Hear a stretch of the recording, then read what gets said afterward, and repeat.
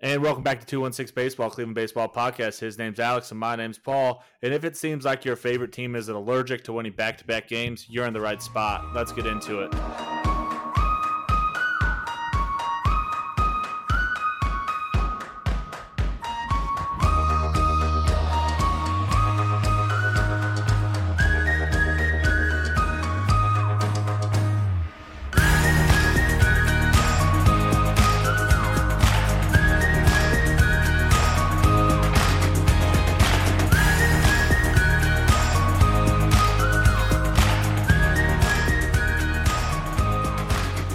Hey, Alex, what's going on, man? How you doing, brother? I'm great. This is, our third attempt at this because technical difficulties. Hey, yeah, good things happen on 0-2 counts, though. Yeah, true. They do. And usually we get all we get warmed up even more, even though I get real flustered because I get to be a little grumpy sometimes. But no, I'm great, man. And right out of the gate, I have to say that you're wearing a Cardinals jersey. I am wearing a Cardinals jersey. I felt like, first off, I got to show up for my boy Yachty. As all of you know at this point, all 45 people that are going to listen to this. 4,500. Whoops. Big Yadier Molina guy. One of the debatably one of the best catchers of our generation. And this year's alone throughout Bradley Zimmer, who's so fast, his legs are so long. Twice. His legs are so long. Unbelievable how long his legs are. Yeah. Keeps me up at night. Yeah. My boy Yachty, the tatted goat, good guy, just a good guy. Does a lot for the Dominican Republic, where he's from, and the city of St. Louis. Puerto Rico. And for St. Louis in general, big Yachty fan. And I had to show up for my boy. Listen, all that's fine. Literally, don't disagree with that. We can be fans of players. I would die for Mike Trout. And again, he doesn't even know that I exist. It just feels really icky when I don't know if you know this, run a Cleveland baseball podcast. Just quick newsflash. We played the Cardinals in this one. Yeah. And you're wearing a Cardinals jersey now. That feels a little icky. It feels a little wrong. Like we also started a Baltimore Orioles podcast when the Indians weren't doing well. Yeah, okay, that was a little side adventure, and we've worked through it. All right, and I thought that episode did great. And actually, it is one of our most popular episodes, which is really frustrating. Actually, no, just a big Yadier Molina fan. I figured it might not be appropriate, but. I mean, any other time, I feel like it's relevant in this one, I feel like. It is relevant. It just feels interesting because... Hey, we have a weird dynamic. This show's a weird dynamic. So, why not act a little weird? Yeah. All right, let's get into it because today, around 10:45, 11 a.m., Big Daddy Jeff Passan tweeted out that the Chicago White Sox are...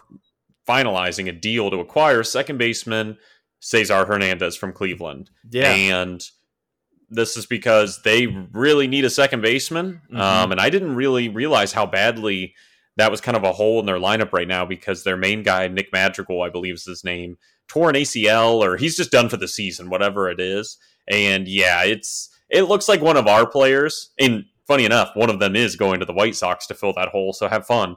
But it looks like anybody else, right? One you can just plug and play, like one of our catchers, those kind of numbers, has been their second baseman, and they're trying to win a World Series, so that ain't going to be it. Yep. And this buys them; they won't pick up the club option next year, so it only costs them $2 million to have 2 months of.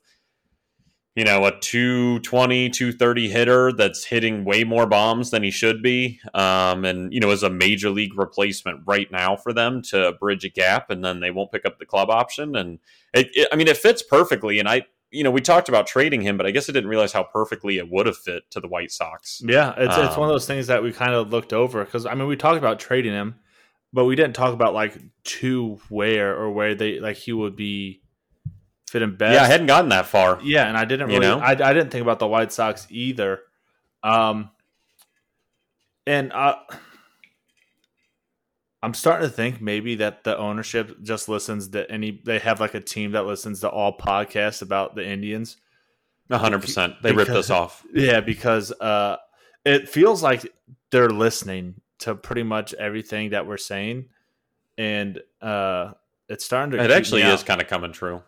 Either they're listening or we're just really smart, and I lean toward us. I lean towards them listening, but yeah, it is what it is. You know, I guess I would have at the time that we talked about it, and I brought up like, hey, let's think through him and Eddie. I guess I didn't really realize how logical it was. And also we didn't get on some hot streak where it's like, yeah, we're still chasing. That's part of it too, where it just kind of quickly came to fruition. And it was like a secret that wasn't a secret anymore that, yeah, he was kind of going to go. And that all happened in like 5 or 6 days. It felt like on Twitter with the media. It was just like, yeah, he's going to go. And I think that's just because we didn't hit any hot streak to try and like still pound this year. You know, it really is next year. And this kind of helps me get over that hump as well of just what moves and pieces are going to click and be solidified for next season, which is painful. But, you know, Tristan McKenzie pitching better, Cal Quantrill being that guy, get everybody else healthy. Now we're going to see, you know, the middle infield. We're setting we tried to make a run or still stay relevant, but now it's like that didn't work for whatever reason. And, you know, not having 3 starters certainly doesn't help, but it's just, it's a weird middle year. And, because it's not like we're in rebuild mode.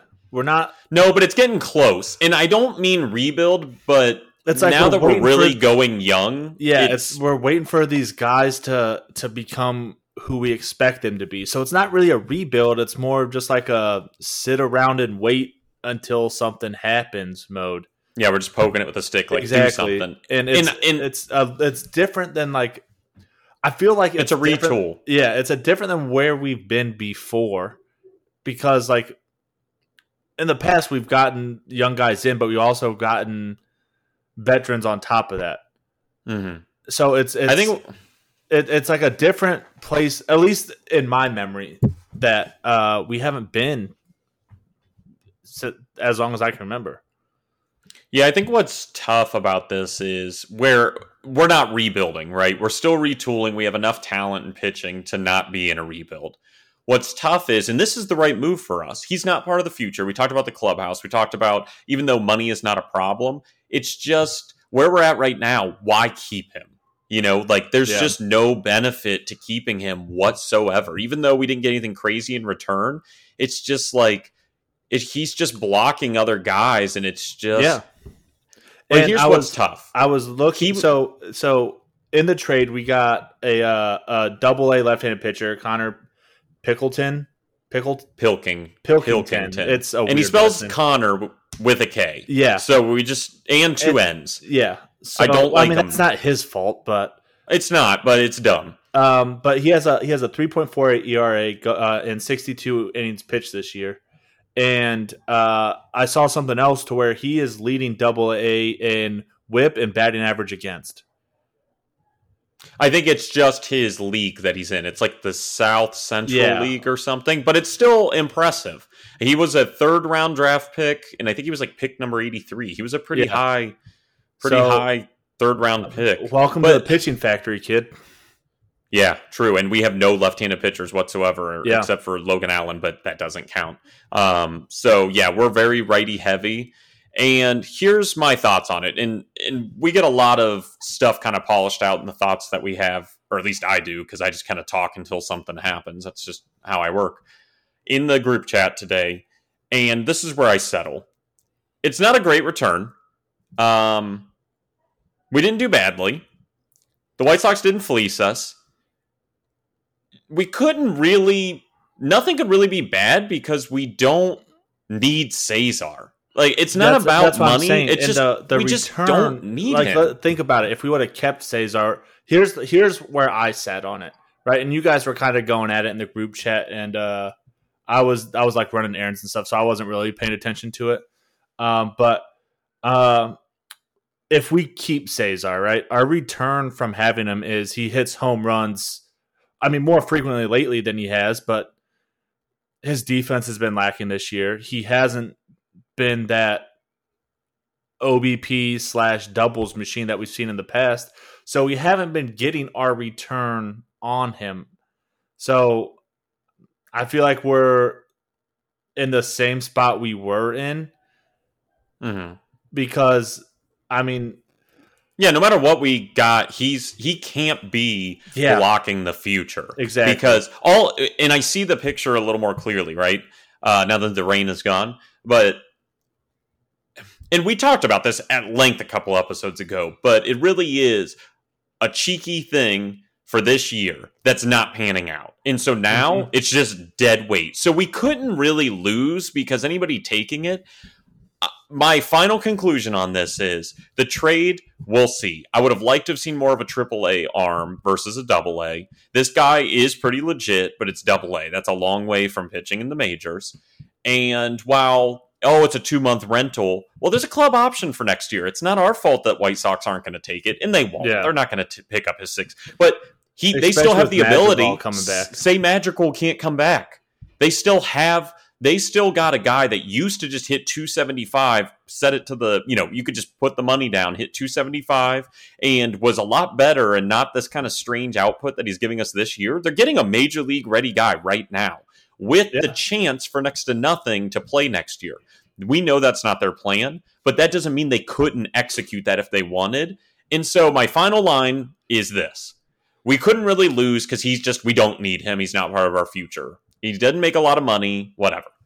However, this could not have been the best that we could have gotten for him. I adamantly feel that way. We did nothing wrong, but we could have done better. In my opinion, there's got to be something a little bit better out there, a AAA outfielder, somebody that...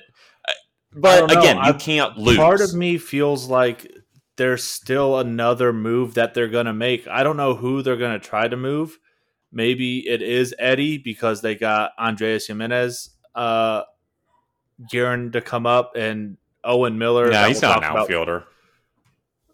I mean, but no, he is a shortstop, and he is a defensive wizard at short. You push Ahmed to second. Here's the thing, Brian Shaw, see you later, bud. You blew it in the 10th inning of the World Series, and one of our friends said he's always been a fraud, and he kind of is. That's a little hot take, but I forgot to look at his first half stats versus now, but he sucked in Colorado, which that's a tough place to pitch. And he really was a workhorse for us, so I shouldn't be that rough on him. I just don't I don't think anyone is that high on Brian Shaw to where we're going to get anything from him. No, you'd be surprised. You'd be surprised. People see a sub whatever ERA. I mean, his ERA is pretty solid, even though we'll talk about in game 1, he's got a 3.18 ERA, dog. And that just blew up from 2-something. So... he's a veteran. He sucked in Colorado when he got a payday. He cost nothing now, and he's finally bounced back. Although I'd love to see his first half versus his first 60 games or first 30 appearances versus last 30 because those numbers are going to be different. But I don't know, he's a fraud, but it all catches up. And when you think about the future, he is not part of it. And that's why I'll take a AA left-handed pitcher, but I know how many freaking guys they have in that bullpen in hot flamethrower arms the White Sox have. Yeah, that I was hoping we probably asked for some of those, and they're like, no fucking shot. Yeah, true. Because they're like, hey, I saw you, see me, see you. We're not going to sign Cesar to this club. Exactly. But, and they're like, we're not going to give you one of our 24, 25-year-old bullpen arms that throws a plus 100.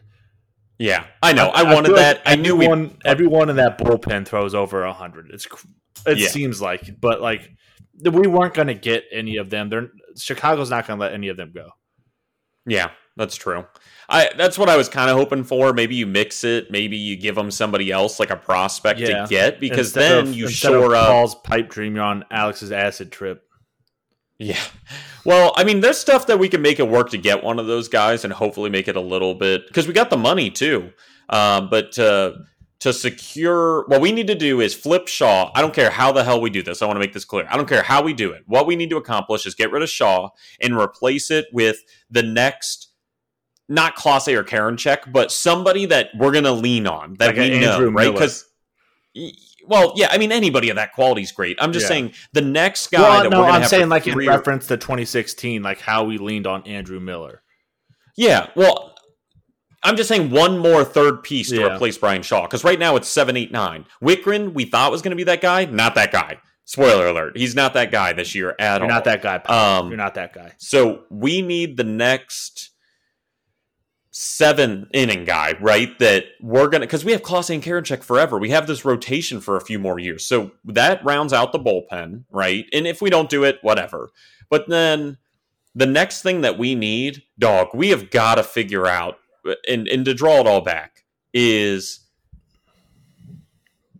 while we're not rebuilding, the only two pieces that kind of kept us not being that is having Eddie and Cesar. We got rid of Cesar. Now it's a bunch of coin flip guys that we change the freaking lineup card every day, except for like 4 positions. So what I'm hoping is new name.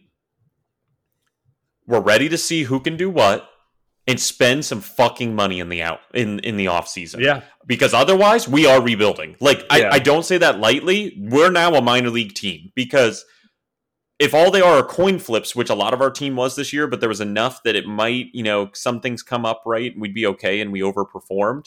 Like, you got rid of one of the few pieces, and nobody's made steps this year. Unfortunately, Naylor was doing pretty well, and then he's obviously out, and that was, horrific.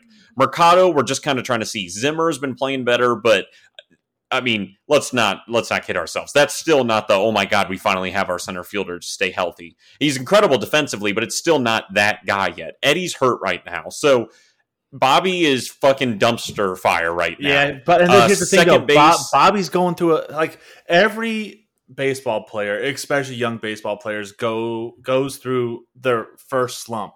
And their first slump is the hardest one to get out of, because they're not used to it to this point.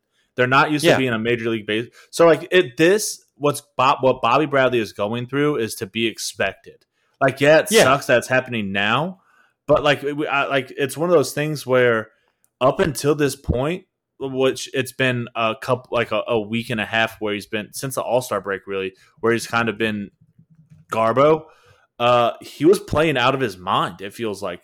So it just makes it seem like he was going up, and then he crashed and burned, and it just makes it seem that much worse. And he's fighting for his life to get back, and you can tell that he's frustrated. You can tell that he wants to bounce back, but the first slump for a young player in the MLB is the hardest to get out of, because they're not used to it. That's why you saw Josh Naylor start playing without batting gloves, trying to just start anything. And so same thing with Harold. Harold's slumping right now. And Harold's been playing out of his mind this year, which up until the first quarter of the season, didn't really know this dude. I was like, who the fuck? Oh yeah, I literally had no idea he existed. And he started playing out of his mind. And defensively, offensively in this series, we'll get into it. He didn't do anything. Defensively, the dude made plays in left field. Yeah, for once. I mean, he's not a liability, but he makes his life harder than it needs to be out there. But that'll come with reps. So, listen, I want to make it very clear. That's going to happen. These guys are not going to just immediately be MVP. I know that. I'm well aware. I just want you to know I understand. But what I'm saying is, holy fucking question marks now. What we hope to accomplish and break through this year hasn't happened. It just, other than Franmil being exactly what I said he was, because I knew he was the real deal, and I've been on that for a long time, what have we fucking figured out? The only thing that we figured out this year is Harold Ramirez. Tell me I'm wrong. Harold Ramirez is the only one that I'm like, yeah, this dude needs to be in the lineup most 2 out of 3, 3 out of 4 days. I would say Bobby Bradley, too. No, not yet. But the window's too short on that. So the reason from why now till the end of the year, who else? Because I feel like you're just putting everything on offense. Defensively, Bobby Bradley is the best first baseman that we've seen all year, and a very good defensive first baseman. No. Average defensively, Jake Bauers is the best defensive first baseman we've seen. Now, I don't want him on our team See you later. I'm glad you're gone. He's the best defensive first baseman we've seen. Bobby Bradley's made some plays, and in this one, he made a great defensive play throwing someone out at third with a great throw. No, that was a great play. The guy's not a liability. He's been working hard on it in AAA, and it shows. The dude is major league ready to be a first baseman. I'm just saying, going into next year, if we don't spend any money, right? Let's see, is Eddie here? Coin flip, okay? Center field, flavor of the fucking day. Not even the week of the month. Flavor of the day in center field. Flavor of the day in right field. Hopefully Bobby becomes the guy that we know he can be. Hit 240, 245 with all that power. Great. I'm very happy with him. And it's too early to tell. We got to see the rest of the season. I'm willing to contest that. Second baseman, Owen Miller, and you got to slide Ahmed over because Andres Jimenez is a defensive wizard and will plug that gap hard. You can't have all this. I saw tweets that are like, you can't have this great pitching staff and be like, meh, up the middle. You got to put Jimenez at short, his natural position. But Ahmed has also been something. So let me take that back. Ahmed is panned out. And while it kind of comes and goes, he's a good two-hole hitter. Maybe we let him be our leadoff guy. We'll see. More to follow. Ahmed's kind of worked out, okay? Shortstop, hopefully Jimenez can make it happen. Jose's going to Jose. Franmuel's going to be Franmuel. But, like, your whole outfield, first base, too short to see. In second base, if Ahmed can do it defensively, we're not a good team. Like, we're not. We need people to just break out. We just got more mediocre by design. But here's the thing. So Harold Ramirez, this is his first year up here, right? You got to give. It takes longer than 100 games for these people to, like. There's a reason why there's only one rookie of the year. Like a lot of rookies don't break out until their sophomore or like junior year in the MLB. Like it takes a while for these guys to get used to seeing this stuff. So I know, but expecting these guys to break out already is. So Bobby is the bottom of that rung. So I let me make that clear. The outfield though, Naylor showed some stuff. But if he kept on his course, and it was up and down, we'll see. But he started finding a little power, and in there, it's just hard to judge, and obviously sucks what happened to him. But we're 100 games into the season, and I don't know. Bradley Zimmer wasn't up here all year, and all last year he wasn't up here. It's like you can't.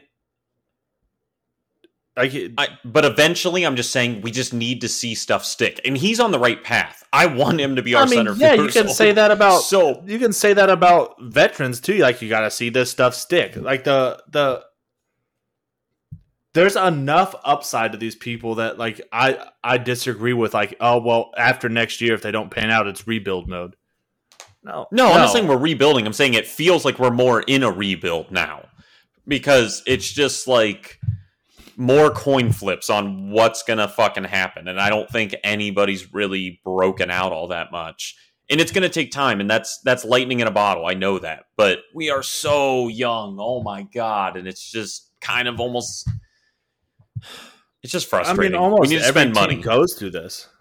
They go through. I know, and it's part young, of it. And they're like, "Well, we need these guys to season up a little bit." I know. It's just we went from.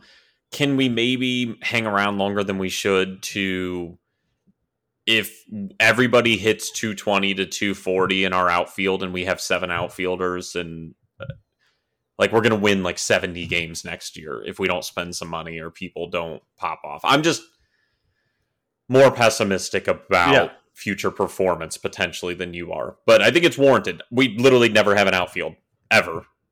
I would give anything to have like 2 real outfielders that we will run out there 150 games every year, for the next 3 years. And you're like, yep, those are those dudes. And we got to see, but it's just like pulling teeth with this team. I mean, hate it here, dog. Yeah, but we can't make any assumptions about next year yet either. I know, but basically spend money, figure out what happens. Jimenez hopefully sticks at short, which he's our future. Unless he's just absolute dog crap. Like, he is the future at shortstop. So then Ahmed at second, hopefully transitions well. Hopefully Bobby figures it out. But the whole outfield still is just painful to think about. And we have all this money, right, to go get a 26, 27-year-old proven somebody. Like we did with Eddie, like the next version of that, whether we extend him. But like okay, last thing on this. We need to buy a center or a right fielder that's equivalent to Eddie. Bring Eddie back and then buy somebody to be that in center or right fielder. I don't think you get a center fielder. I think that Bradley Zimmer is our center fielder. Which is fair. So then you get Oscar and Zimmer, and those are your guys, and Harold, right? And then go buy a right fielder then. I'll simplify. Go buy a 7 to 10 mil over 3 years. Go buy that for right field where you can run them out there 150 games and not be hot dog shit. That's exactly what we need to do. Yeah. Or, hear me out, little curveball, right? Okay. Get a 7 to 10 million over 3 years DH and then put Franmil in right field because Franmil can play right field. Okay, but why would you buy a DH when you have a DH when a true right fielder is more prevalent? Because he's not a defensive right. He's a big boy, dude. Man, you want him healthy. You want him he's a good DH. He doesn't have to play defense. Yeah, but maybe I'll give him something else in his game. I don't know. It's just another option, something to think about. No, I get it. I mean, just spitballing, but I just say go buy a right fielder. Yeah. So Chris Bryant's still getting shopped around. I haven't heard anything about him. Yeah.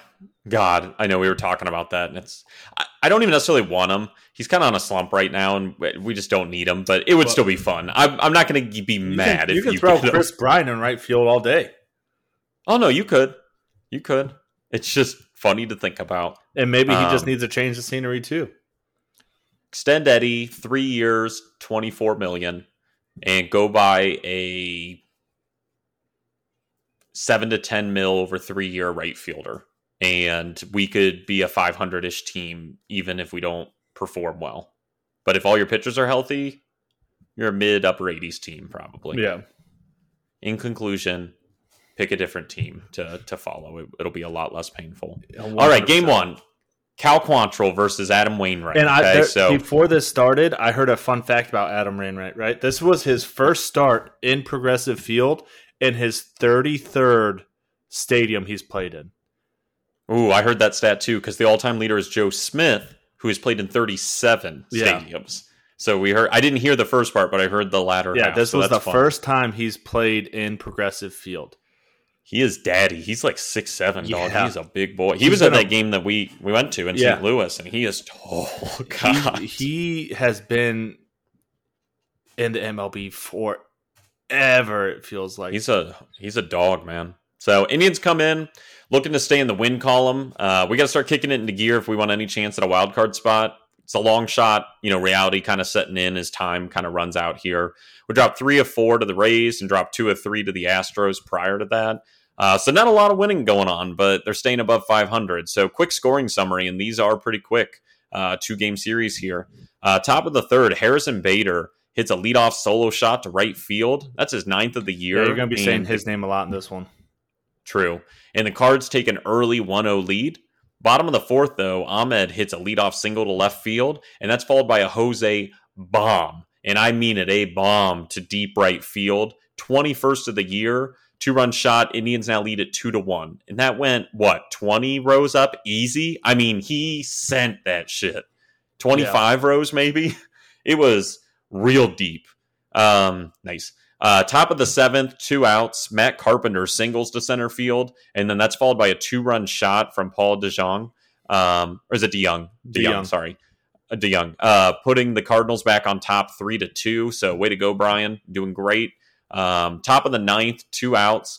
Harrison Bader doubles to center field, followed by a Jose Rondon walk. And then the Cardinals execute a double steal.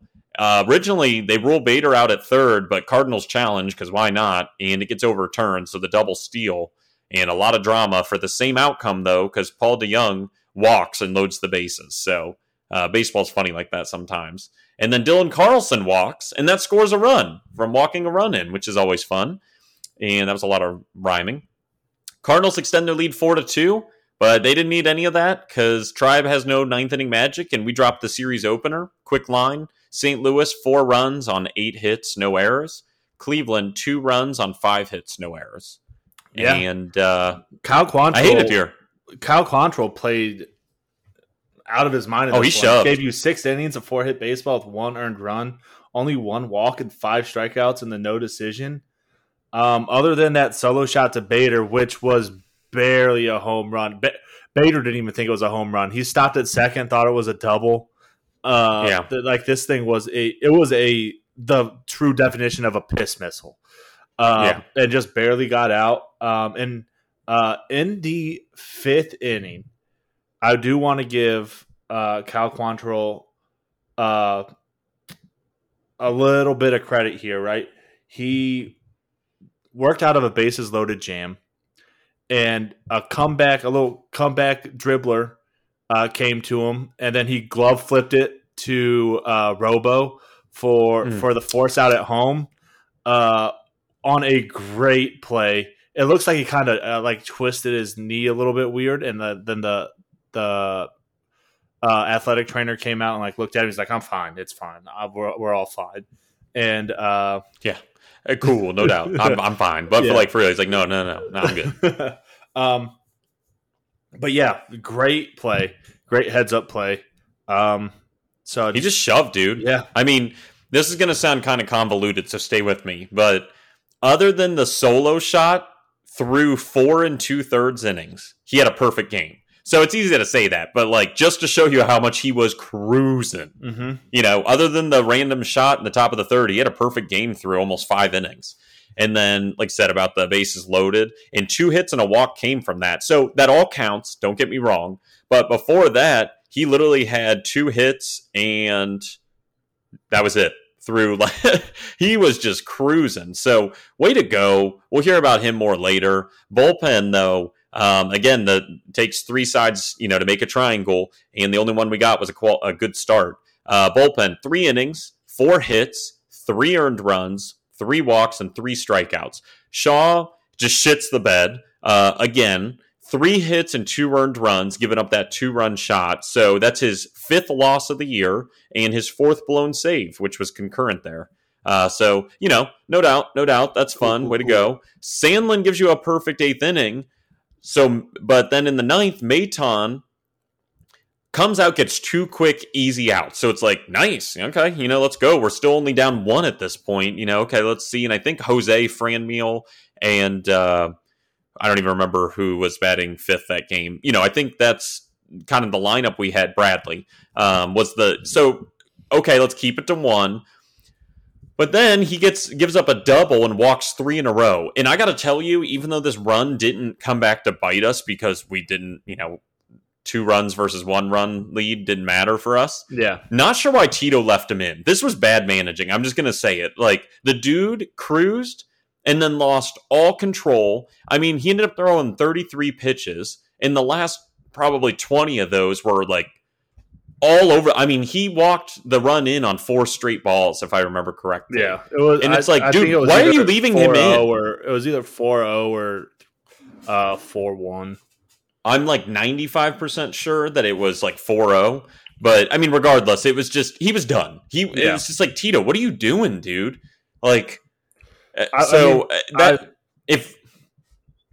If we would have lost because of that extra run, you know what I mean? Say the game was 4-3 instead of 4-2.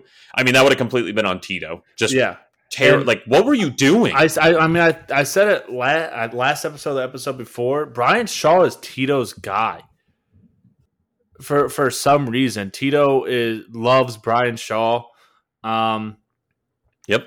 So I mean, rightfully so. I mean, he was something for us back in the old days, and I know he's that veteran out there. So, but Tito's probably let him work. Well, no, this is Maton. This is Maton. Oh yeah. Maton's the one who shit the bed.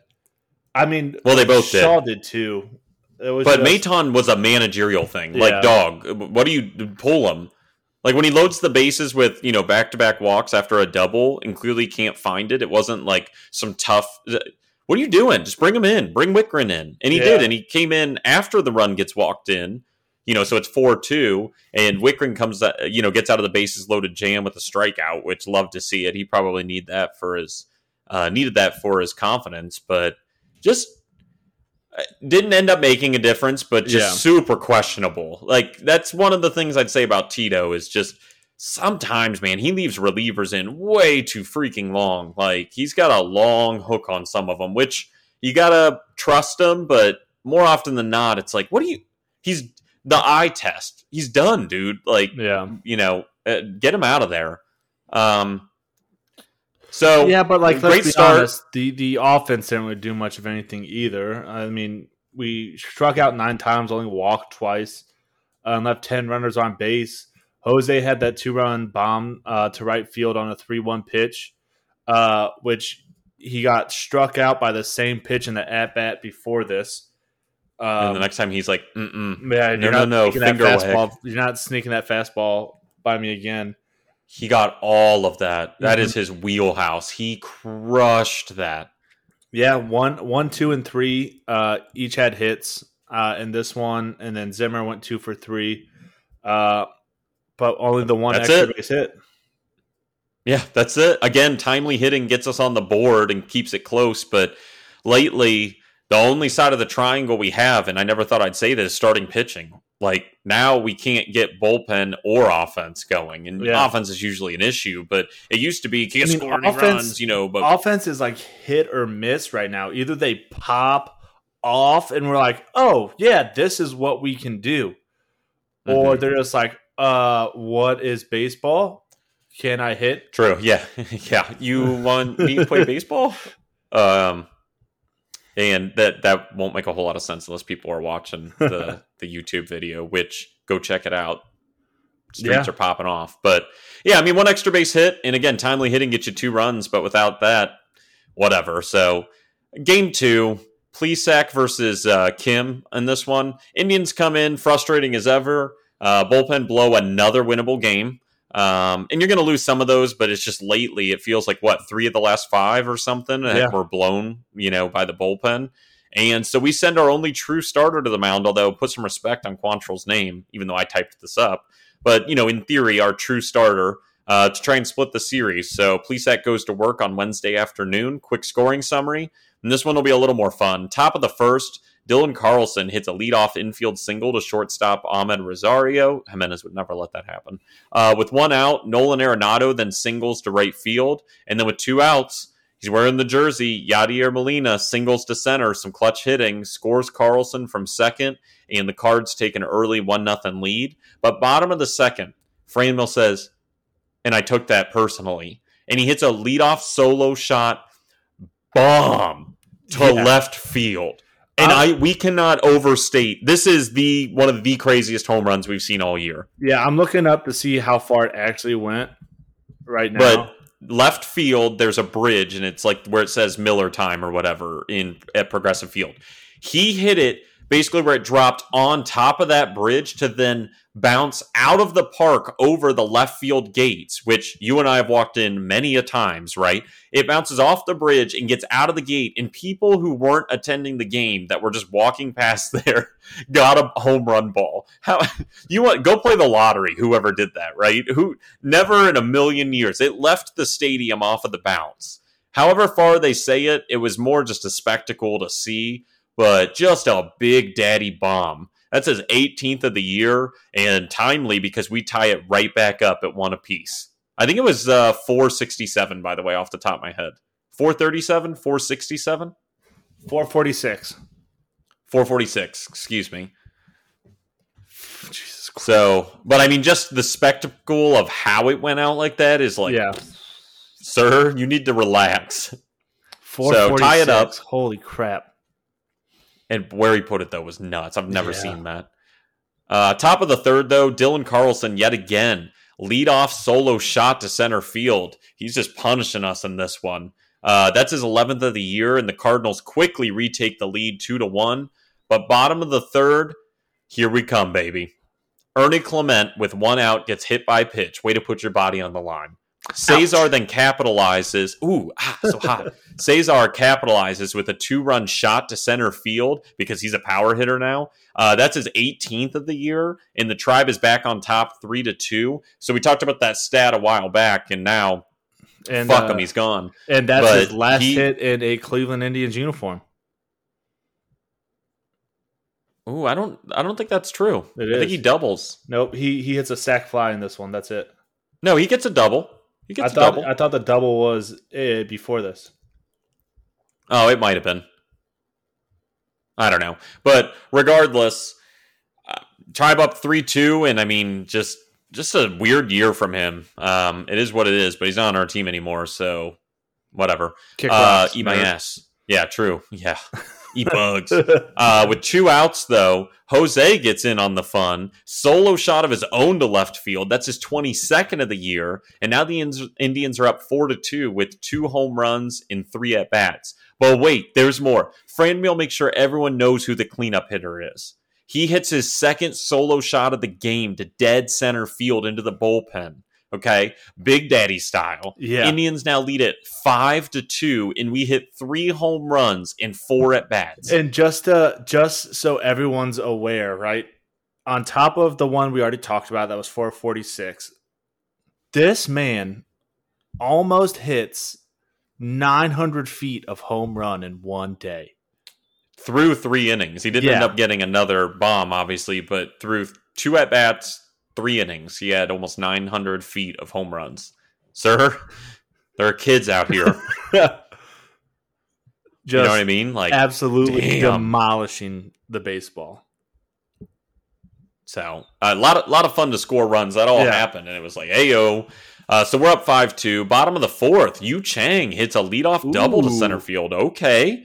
Followed by an Austin Hedges single to center field, which scores Chang. So a little timely hitting. Yes, please.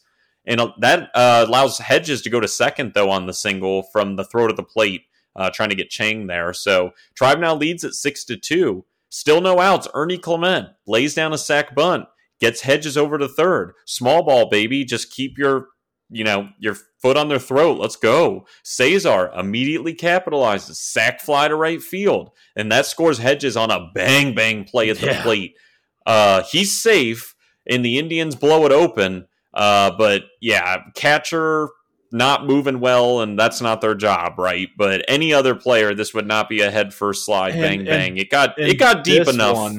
In this one, Austin Hedges tried to bunt for a single down the third baseline, and he almost got it. If it wasn't Nolan Arenado, best defensive third baseman in the MLB, Nolan Arenado.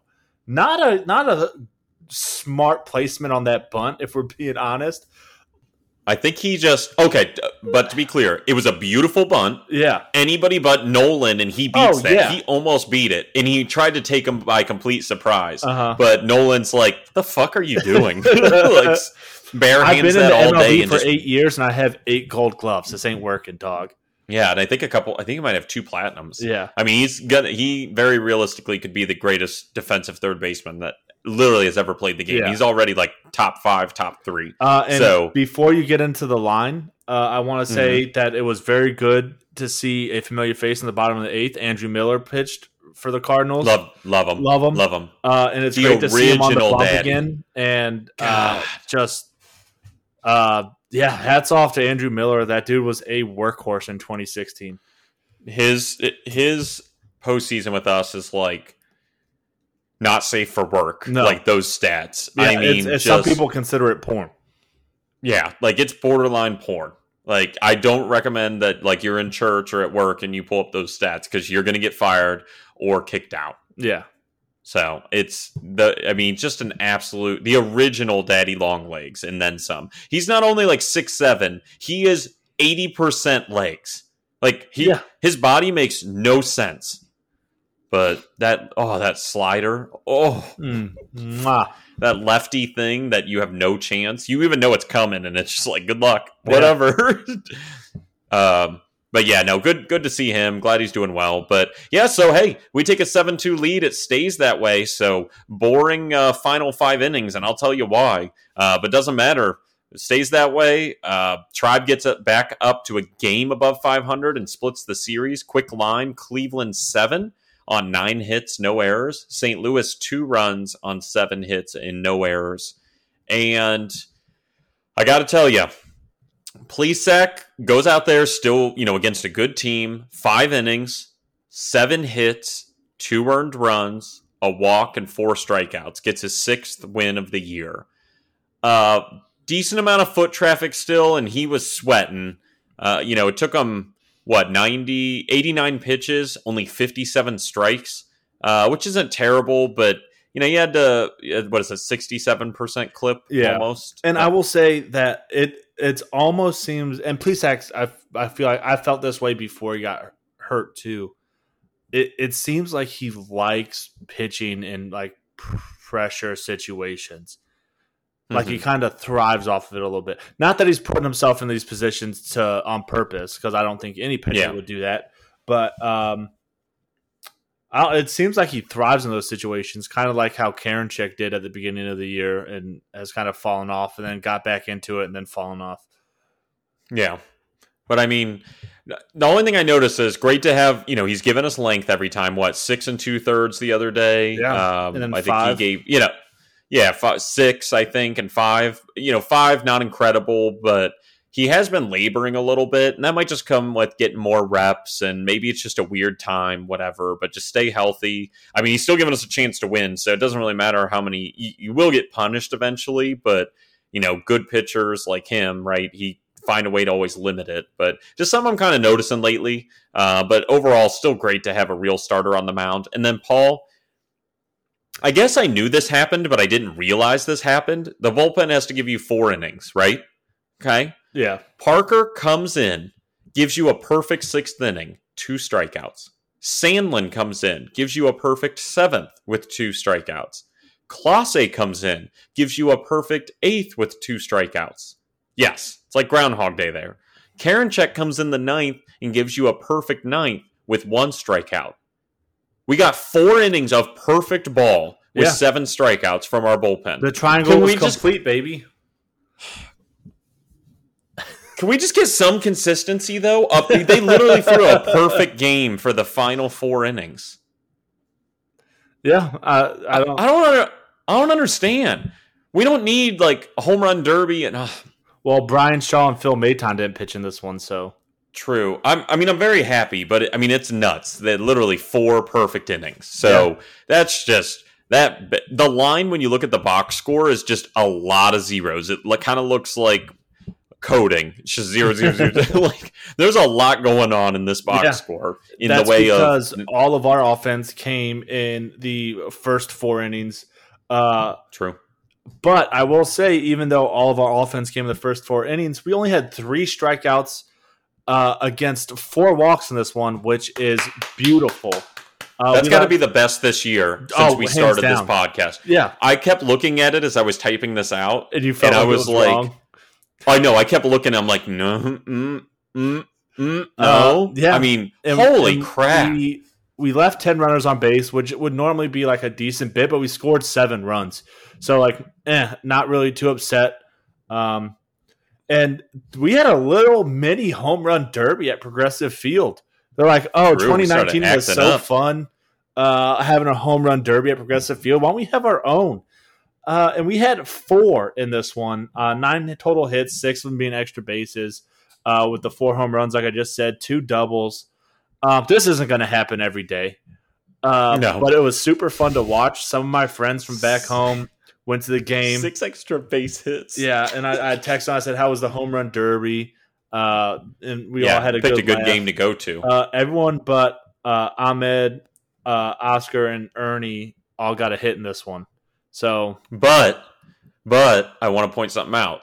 Even that was still kind of productive. Ahmed didn't strike out, which... whatever, that's the least of them. But Mercado walked 3 times in this game. So he went 0 for 1 with 3 walks. Yeah. Okay. And Ernie had a sack bunt, a walk, and a hit by pitch. So just to put a little context to that is let's go. Ernie Clement made a great defensive play in this one. Yeah. So Yeah, it was. This one was a fun one to watch. We were firing on all cylinders to make the triangle finally. Yeah, it was baby. Good to see. And tell me about who's hot. Well, before that, yeah, like this was one of those games where it's like how do I want to put it? Not like looking into the future, right? But it was like it gives you a feeling like, oh, this is what we can be, this is what we can do, and we don't even have like a quarter of our starting rotation.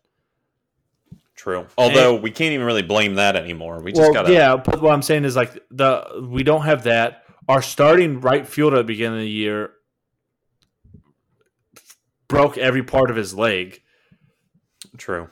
So it's even though we're hurt and no one expected us to be good this year, including us, we're still playing better than what anyone thought we would. And there's nothing but upside to these guys. True. I mean, now we're playing exactly how we thought we were. We're playing like dog shit lately.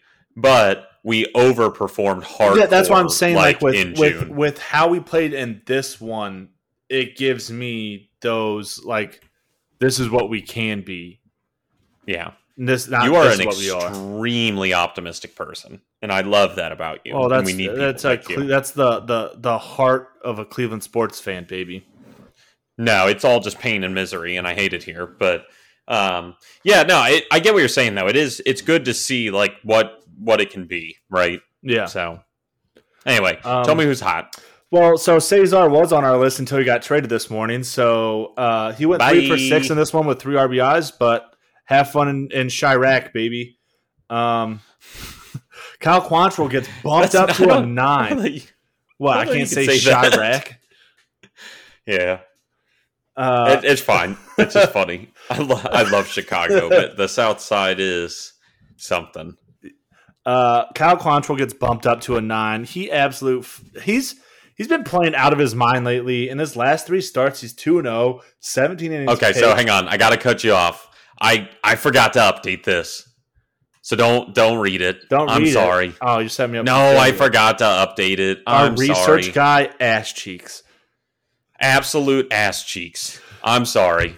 Okay, well, I'll just tell you this. Over the last 2 starts, I'm not worried about it. Over the last 2 starts, he's been playing out of his mind. We talked about in this one. 3. Well, yeah. Now, with 3, he's given up the 1 run in against the Astros and Rays, and then all I was saying is because all I remember is the last 2 starts, so I was going off of the hip. Sorry, because our research guy fucked up, and but we talked about in this one, he only gave up the 1 earned run, which was the early solo shot to Bader, which is going to happen. That's baseball. Yeah, I mean, Kyle Quantrill's been playing out of his mind lately, better than I thought he would. So he's staying on, and he gets boosted up a little bit. And then, even though it was only a 2-game set, we're going to go ahead and put them on a little bit. They're not quite warming up because it was only 2 games, but a little bit of like a watch party for us. Jose and Franmil both had 2 home runs in this series. Franmil went 3 for 3 in this series. So, okay, Big Daddy. Well, the second game. The first game, he went 0 for. But, yeah, the second one, I mean, what are you going to do with that? Just absolute king shit. Yeah. But going into the who's not, Bobby Bradley. Can I update this real fast just for a real quick? So, Quantrill is still 17 innings, but now it's only 3 earned runs in his last 3 starts with 6 walks, 12 strikeouts, and a 1.59 ERA. Yes, please. That's all I had. Yeah, now if only you could have done that when you updated the notes. I know. I'm only human. I only do it because I love you. Bobby Bradley is staying on, and he's at like a 1.5 right now. That's generous. Yeah.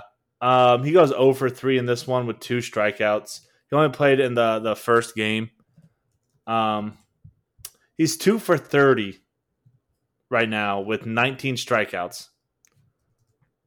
And you heard that right, folks. You know I gotta say it, right? You gotta put Pat on Paul. Like you can't sit there and strike out 19 times. Like we talked about, I talked about at the beginning of this. He's going through his first slump, and he's gonna have to figure out how to get out of it. Some guys do different things. Maybe he needs some Jobu in his life. Maybe maybe he needs to not wear batting gloves. Maybe he needs to. I don't know. But he's got to do something. Everyone goes through this, but it just sucks that he was playing. He came up here and was playing very well when he first got up here, and then it was like overnight this dude just fell out of the sky. So he's staying on, and Harold Ramirez is going to stay on. We talked about defensively in left field. He made some gems. But did he rob a home run? No. So he was playing left field, and it would have hit in right field or center. It would have been a home run. But with that 19-foot wall, it wouldn't have been. But jumped up and stopped and caught it before it hit the wall, and that was my boy Yachty who hit that, and that would have been saved a run coming in. So defensively, the dude played well, but goes 1 for 8 in this one. Didn't strike out at all, so didn't walk. Yeah, no run. Just he's like, I showed up. He just couldn't find any green. But he's 6 for 35 with a run, 2 RBIs, 2 walks, 4 strikeouts, and a stolen base. He hasn't had any extra base hits in the last 35 at bats, so and he's not playing terribly. Offensively, he is. He's batting 170 with like a 180 on base. Yeah, but like a 150 slugging. Again, nobody expected him to. I didn't even fucking know his name before the season started. So I didn't know he existed. Yeah. I'm with you. I'm just saying that we can't let him off the hook just because he made a couple decent plays. Like you have to. Oh no, definitely. He definitely didn't play this great. Is dog shit. He didn't play good. Bobby Bradley right now is steaming hot dog shit. That's turned white. Oh my, 19 strikeouts and 30 at bats can literally eat my butt.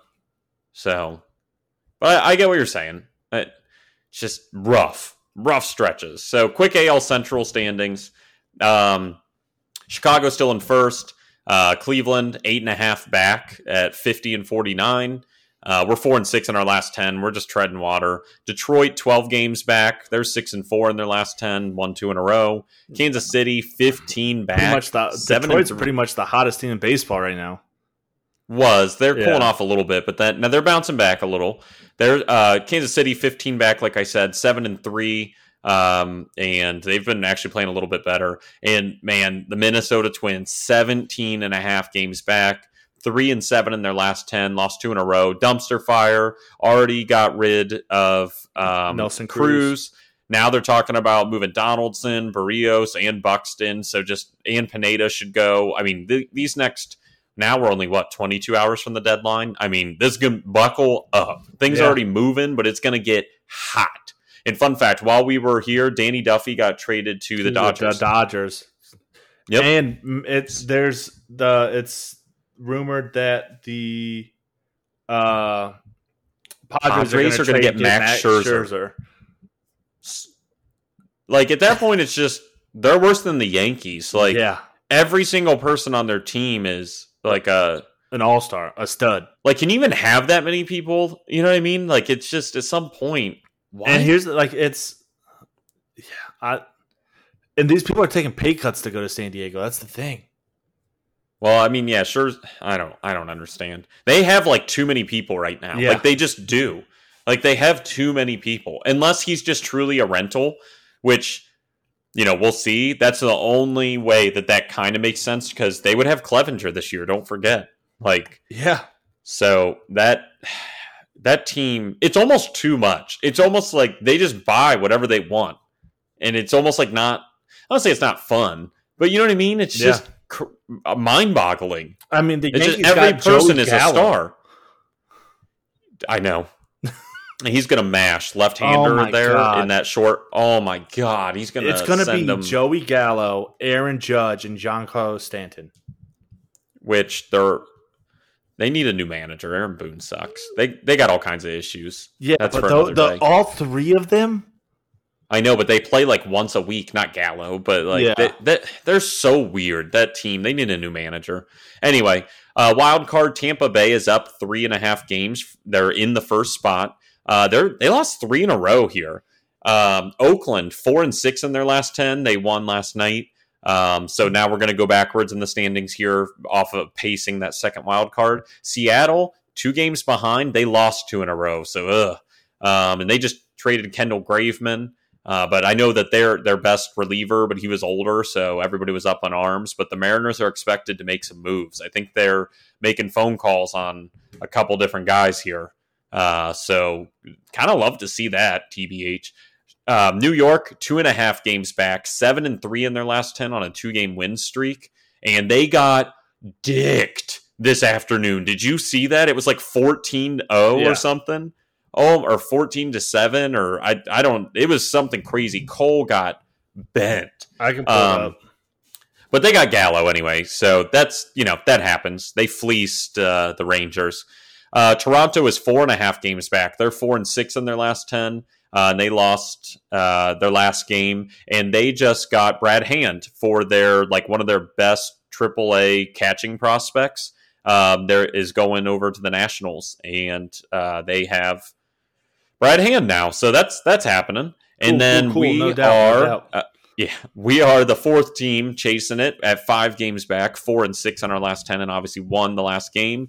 And then technically tied because we have less in the loss column, but same winning percentage as LA, who are 1 game above 500 again, and are 5 games back as well. And they won't do anything because their front office is hot dog shit, even though they have some of the best players in the world. So a lot going on, man. And what's crazy is there's been a lot of mid-tier trades, and that's why I keep checking my phone as we record this. But the heavy hitters haven't moved yet. And Gallo is one of them. Everyone on the Cubs still that is expected to get traded is still there. Trevor Story's still in Colorado.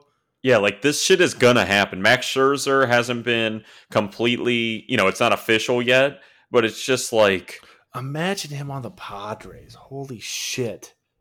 Anything more than the rental is sir. So that's that. Yeah. But this season, and it's getting easier and easier for me, especially with the Cesar thing. And again, it's not a shock, but it's just, okay, time we know what's kind of happening. This is one of the craziest trade deadlines I can remember. True, and the triple, when I say AAA, that's a bad analogy, but the big time tier ones haven't even really happened yet, except for Gallo to the Yankees is kind of crazy. But I wasn't even expecting Texas to trade Gallo, if I'm being honest. Oh, they said if they couldn't extend him, they were going to move him, and then he wouldn't take any extension. They couldn't meet, so he got out of there, and I don't blame him because that front office is supposed to be one of the worst in baseball. Yeah, I will say in MLB The Show, I was able to trade for Joey Gallo, get him on the Tribe. I love that. Oh, I love that for mashed at Progressive. Oh, 100%. Dude is new age baseball to a T. High on base. Talk all about power, a solid low right average. Fielder. Yeah, true. Gold glove. Yeah, true. I didn't even think about that. Oh my god. But anyway, we got one piece of news, and it's directly related to the trade Hernandez deadline. Yeah. So give it to me. So Owen Miller is going to join the team in Chicago, and he'll go ahead and get the playing time at second base with the Cesar trade, obviously. And I remember you were saying that you were in the process of tweeting something out, and then as soon as can I say what it was? Yeah. So when I saw this, I tweeted at Zach Meisel, who's the one that tweeted it out, and I said, did Andres Jimenez sleep with Mike Chernoff and Chris Antonetti's wives at the same time? Because, why is he blackballed from, becoming the shortstop and push Ahmed over? Yeah. And as I hit send, because his first tweet announcing that Owen Miller was coming up, like I immediately, I was just like a minute behind on it, and he immediately followed it up right after I hit send. And so I had to delete it, which I was mad because I thought it was really funny. And he said that Andres Gimenez is not an immediate option just because he's in the process of applying for U.S. residency.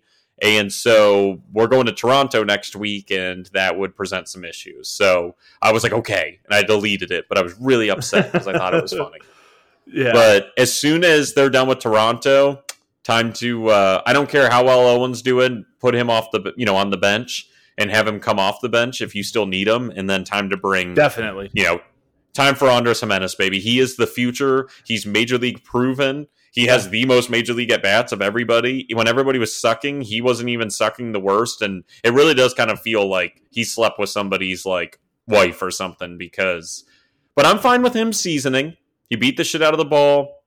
He's getting healthy right after those issues, but this is it, man. Like, time to ride or die. He's the future. This was the key part of the Lindor trade. Time to let's go. Yeah, I like him. Ball out. So that's it. Upcoming series: 3 games against the White Sox. Awkward. So I think Cesar could probably just ride the bus with the tribe and just like, hey, you guys mind if we just ride this out, and just watch some like rom-coms and cry, get it all out. Some ice cream. Yeah, exactly. So something off topic, right? I had an ice cream sandwich for the first time today. I forgot how fucking good ice cream sandwiches are. I feel that. They are good. I have really sensitive teeth. Yeah, very underrated, but a classic summertime snack. Especially because it's been with the chocolate? Yeah. Yeah, and it all sticks, and like you work for it, though, like an animal, and you're just like licking it. Oh, you're just like, oh, yeah. So good. Oh, that is good. Yeah. Fun times. Don't know how we got on that. But anyway, 3 games against the White Sox coming up. Friday night. So off day tonight as we're recording here on Thursday. But tomorrow, 8:10 start Eastern time. It's going to be JC Mejia, who's 1-6 with a 7.52 ERA, versus Lance Lynn, who on my fantasy team, he's 10-3 with a 1.91 ERA, the lowest ERA in baseball. Or I'm sorry, in the American League. So fastball.